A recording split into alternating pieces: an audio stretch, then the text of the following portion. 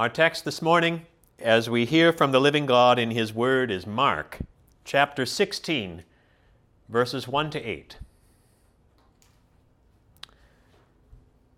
Last Sunday, a group of readers led us through Mark's Passion narrative that began in chapter 14, verse 1, and ran for 119 verses to the end of chapter 15. This morning's reading, if we don't count the part that Marion read earlier that was also read last week from the end of chapter 15, this morning's reading is 8 verses. 119 verses centered on the cross, the passion of our Lord Jesus Christ in Mark's Gospel. 8 verses centered on the resurrection.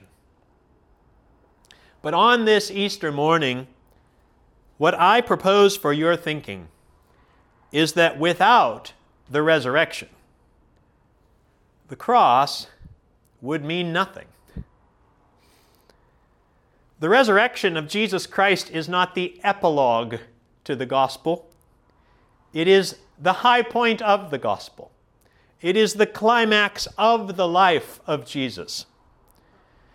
Without the resurrection, there would be no salvation. As important as the cross is, the church has never met on Fridays. The church has always met on Sundays, because the church has always understood the priority of the resurrection. The resurrection of Jesus is, in fact, the key to our own resurrection. Those who believe in Jesus Christ are to be raised from the dead as He was, physically, literally, bodily, into a resurrection form in which we'll live forever. And so before we consider Mark's gospel account, let's turn briefly over to 1 Corinthians chapter 15, not to spend long there, but to listen to how the Apostle Paul describes the importance of the resurrection. 1 Corinthians chapter 15, beginning at verse 1. Paul writes, "Now I would remind you, brothers and sisters, of the gospel I preached to you, which you received, in which you stand, and by which you are being saved, if you hold fast to the word I preached to you, unless you believed in vain. For I delivered to you as of first importance what I also received, that Christ died for our sins in accordance with the Scriptures, that He was buried, that He was raised on the third day in accordance with the Scriptures, and that He appeared to Cephas, then to the 12. Then He appeared to more than 500 brothers and sisters at one time, most of whom are still alive, though some have fallen asleep. Then He appeared to James, then to all the apostles. Last of all, as to one untimely born, He appeared also to me." Notice Paul's main emphasis there. Yes, he mentions the cross, and yes, he mentions the burial, but Paul's main emphasis is on the evidences of Christ's resurrection, because the resurrection is the culminating event in the life of Jesus. In fact, it's the culminating event in divine redemption. It is the cornerstone of the gospel. Still in 1 Corinthians 15, reading now from verse 14, Paul says, "If Christ has not been raised, then our preaching is in vain, and your faith is in vain. We are even found to be misrepresenting God, because we testified about God that He raised Christ, whom He did not raise, if it is true that the dead are not raised. For if the dead are not raised, not even Christ has been raised. And if Christ has not been raised, your faith is futile, and you are still in your sins." Or, to put it as we did earlier, without the resurrection, the cross would mean nothing. Verse 18, then those who have fallen asleep in Christ have perished. If in Christ we have hope in this life only, we are of all people most to be pitied. The resurrection is the source of eternal life for those who believe. Verse 20, but in fact, Paul says, Christ has been raised from the dead. For as by a man came death, by a man has come also the resurrection of the dead. And so as we turn to Mark's account this morning, let me complete this thought. I've already said that without the resurrection, the cross would mean nothing. Let me also put it positively this way, that because of the resurrection, the cross means everything. I would even say we celebrate the resurrection as what makes the cross meaningful. We cannot separate the cross from the resurrection any more than we can separate the resurrection from the cross. And so it is that Mark, like all the Gospels, tells the story of Jesus' crucifixion, followed by the initial account of his resurrection. Or perhaps we should say, the initial account of those who discovered that he had been raised. Because you probably know that none of the Gospels provide a description of the resurrection itself. No one saw it. No one could explain it. How it happened is frankly incomprehensible to us. But that it happened is the critical matter for all four of the Gospel writers. Of the four Gospels, Mark's account is the briefest, only 8 short verses. I do think, parenthetically, that the Gospel of Mark ends there in verse 8, abruptly and climactically. Most scholars concur that verses 9 through 20, though they may be printed in your Bibles, are not part of Mark's original text. That could be the topic for another time.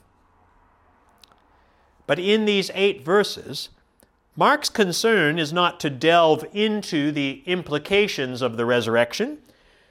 Mark's concern is to give testimony to the fact that Jesus did in fact rise from the dead, that it happened as he had said it would.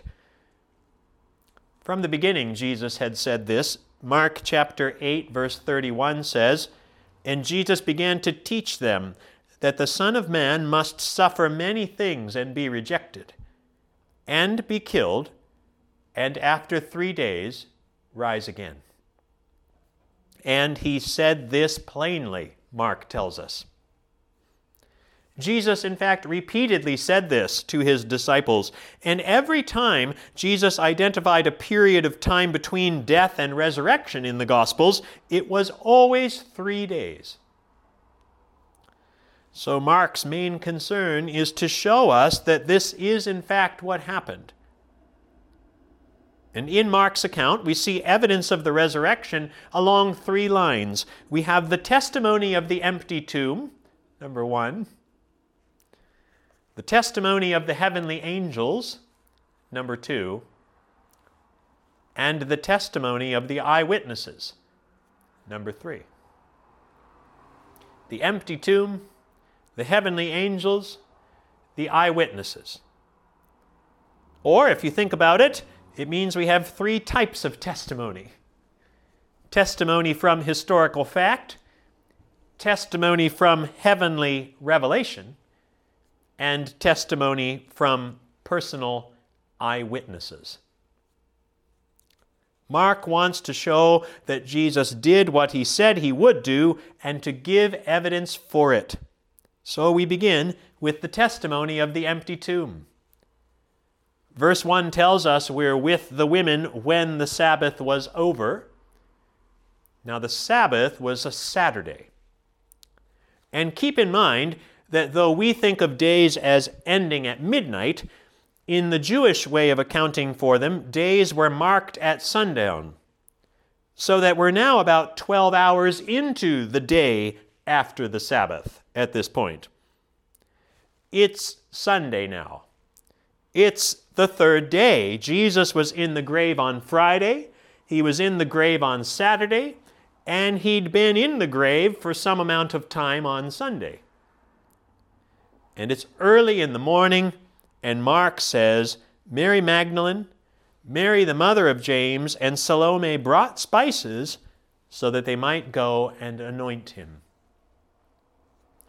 These were the women who had followed Jesus in Galilee. Mark chapter 15, verse 41 says, When he was in Galilee, they followed him and ministered to him, and there were also many other women who came up with him to Jerusalem. They'd been following Jesus everywhere. And they'd been ministering to him, Mark says, which is not something it ever says the disciples did.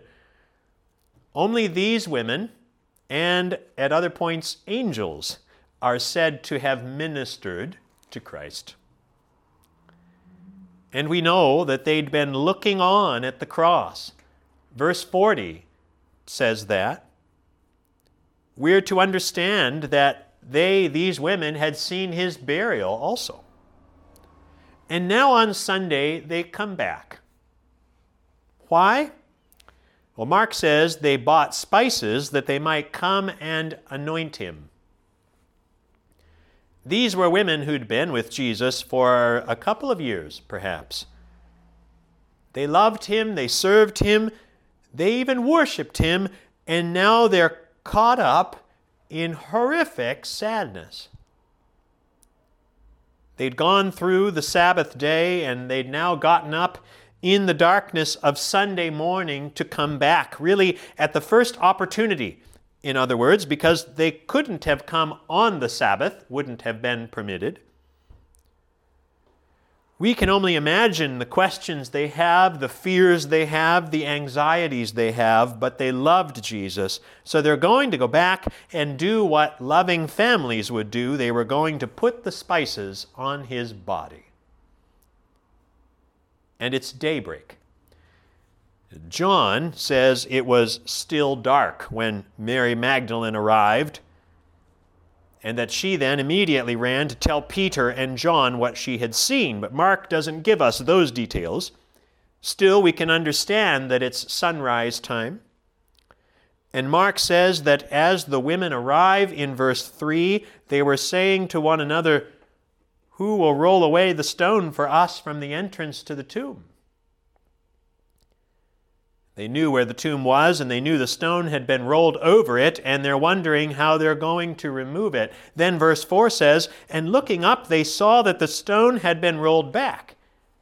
It was very large." This is a shock. If we were to ask, well, what are they going to conclude from that? Then I think the answer probably is that they would have initially concluded what John tells us Mary Magdalene had concluded. If you recall, they've taken the Lord out of the tomb. They've stolen the body. They were not one of them expecting resurrection. They had come with spices to anoint the dead Jesus. That's the point.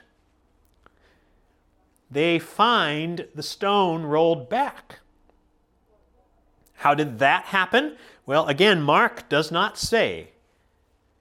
But the Gospel of Matthew tells us in his account in Matthew chapter 28, verse 2. In the end of Matthew chapter 27, we find out Pilate had sent a guard of soldiers to secure the tomb on the Sabbath. Probably the women did not know that.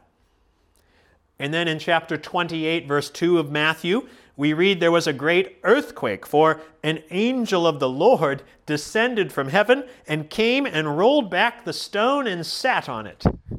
That's how the stone got moved. And it was moved not to let Jesus out, right? It was moved to let the women in. And the guards became like dead men, Matthew says, and the women arrive, and there are no soldiers there now. And verse 5 in our chapter says, the women entered the tomb. And what I want to point out is that in the way Mark has crafted this brief account, everything he's been building up to so far in chapter 16 is that the tomb is empty, brothers and sisters. All four Gospels make this point in their own way. The tomb was empty. The disciples didn't steal the body. They didn't even believe in a resurrection. So they certainly didn't need to fake one in order that they might die for something that didn't happen. They'd all fled Jesus when he went to the cross, remember? Unlike the women. The Roman soldiers knew they didn't steal the body. The women knew they didn't steal the body. All the physical facts made clear the tomb was empty, and everybody knows the body wasn't stolen. Matthew explains that the Sanhedrin, in fact, bribed the soldiers with money to say that Jesus' disciples came to steal the body in the night while they were sleeping on the job. The first line of testimony that has to be dealt with one way or another is that the tomb was empty. Which brings us then to the second testimony in Mark's account, the testimony of the angels. Still in verse 5, Mark says, and entering the tomb, they saw a young man sitting on the right side, dressed in a white robe, and they were alarmed. Alarmed is a good translation there. The verb means to be terrified, not in the sense that you fear for your life, but in the sense that there's something around that can't be rationally comprehended. You can't get it. You can't grasp it. You can't explain it. And the angel speaks in verse 6. He understands their reaction. He says, do not be alarmed. You seek Jesus of Nazareth, who was crucified. He has risen, the angel says. Literally, he has been raised, which is important because it signals for us that God the Father was involved here. Peter will say in his Pentecost sermon, God raised Jesus from the dead.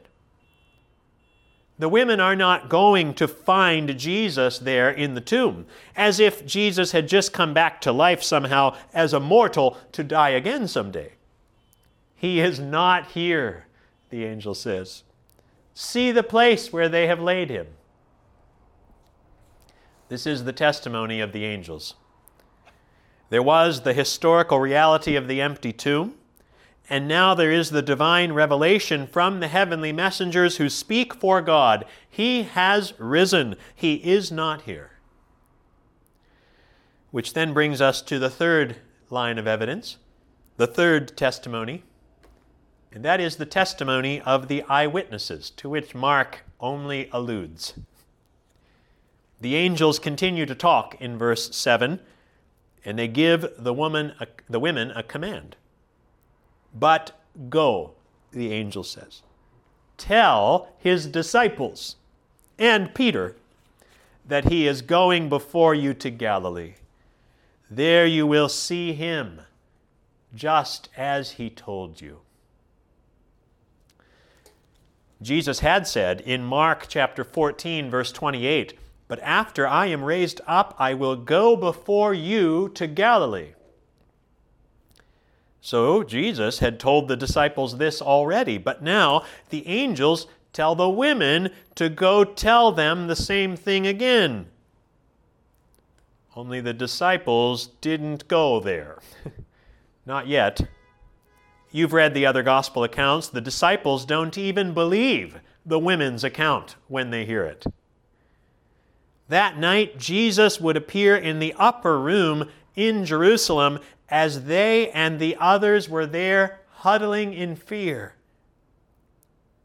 During that week, Jesus would appear to two of them on the road to Emmaus. According to 1 Corinthians 15, which we read earlier, Jesus appeared to Peter, and he appeared to James. And the next week, 8 days after that first appearance, he appears to them again. All of those appearances were in and around Jerusalem because they didn't go to Galilee. Not yet. Eventually they do, of course. And according to Acts chapter 1, Jesus spends 40 days with them, speaking to them of things pertaining to the kingdom of God. So we know there's eyewitness testimony to the risen Christ. We know that the astonishing wonder of the experience at the tomb unfolds into eyewitness accounts. We know the disciples will see Jesus, eat with Jesus, touch Jesus, see his nail prints, see the spear scar in his side. But for now, to follow where Mark takes us here at the end in verse 8, we're left in the immediacy of the women's response as they flee. In verse 7, the angel tells them to go, and in verse 8, it says they went, and not slowly. These women will be the first to give human testimony to the resurrection of the Christ. But Mark's emphasis is on their astonishment. The wonder of this resurrection reality has to take shape in them, as it must also in us. The empty tomb, the angelic message, this is not easy to grasp. Verse 8 says, "And they went out and fled from the tomb, for trembling and astonishment had seized them. And they said nothing to anyone, for they were afraid." Mark focuses on how they initially respond to what they've just taken in. The word astonishment can have the sense of some kind of transcendent feeling, as though being detached from reality. They were afraid, Mark says, because they're dealing here with an experience that transcends reason. They cannot process what's going on. We tend to use the word fear when we're anticipating something bad happening to us, but that's not the sense of things here. This is more the sense of being unable to give a rational explanation for the realities that have just broken now into their understanding. They're stunned, is the idea. And so initially, as they fled, they were in this condition of not being able to give reasons or explanations for what was going on. And that's the way Mark leaves it. I think we can relate to that. Yes, we know the women would give testimony to what they'd experienced. The other Gospels tell us that. But there's a lot happening internally in these first moments. It had to have taken some time for them to figure out what to say, how to react. Resurrection is not a category they know how to think about. And so Mark ends with the bewildering fear of it all.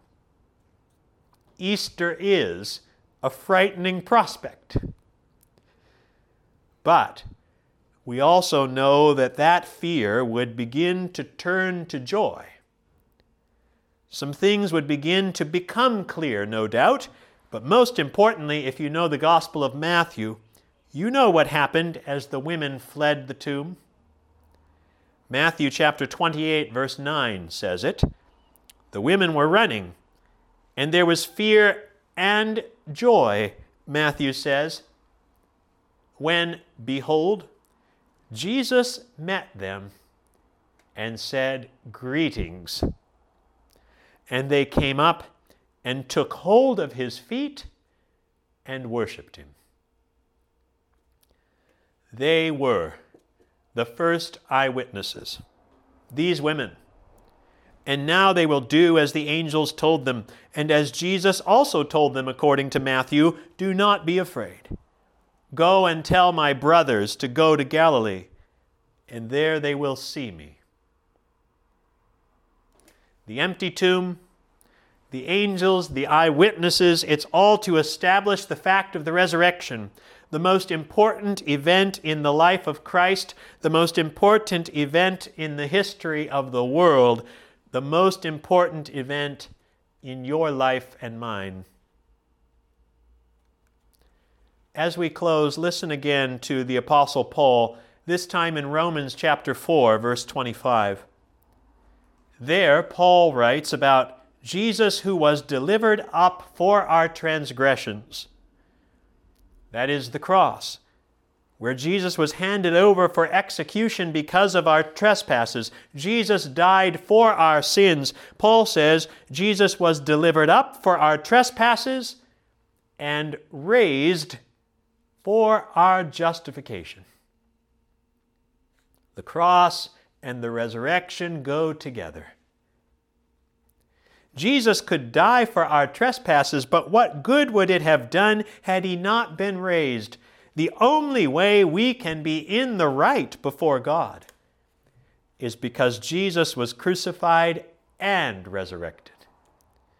Which is why Paul goes on to say in Romans chapter 5, verse 1, "Therefore, since we have been justified by faith, we have peace with God through our Lord Jesus Christ." Brothers and sisters, without the resurrection, the cross would mean nothing. Because of the resurrection, the cross means everything. It will take the women and the disciples some time to sort this out, as it will for us.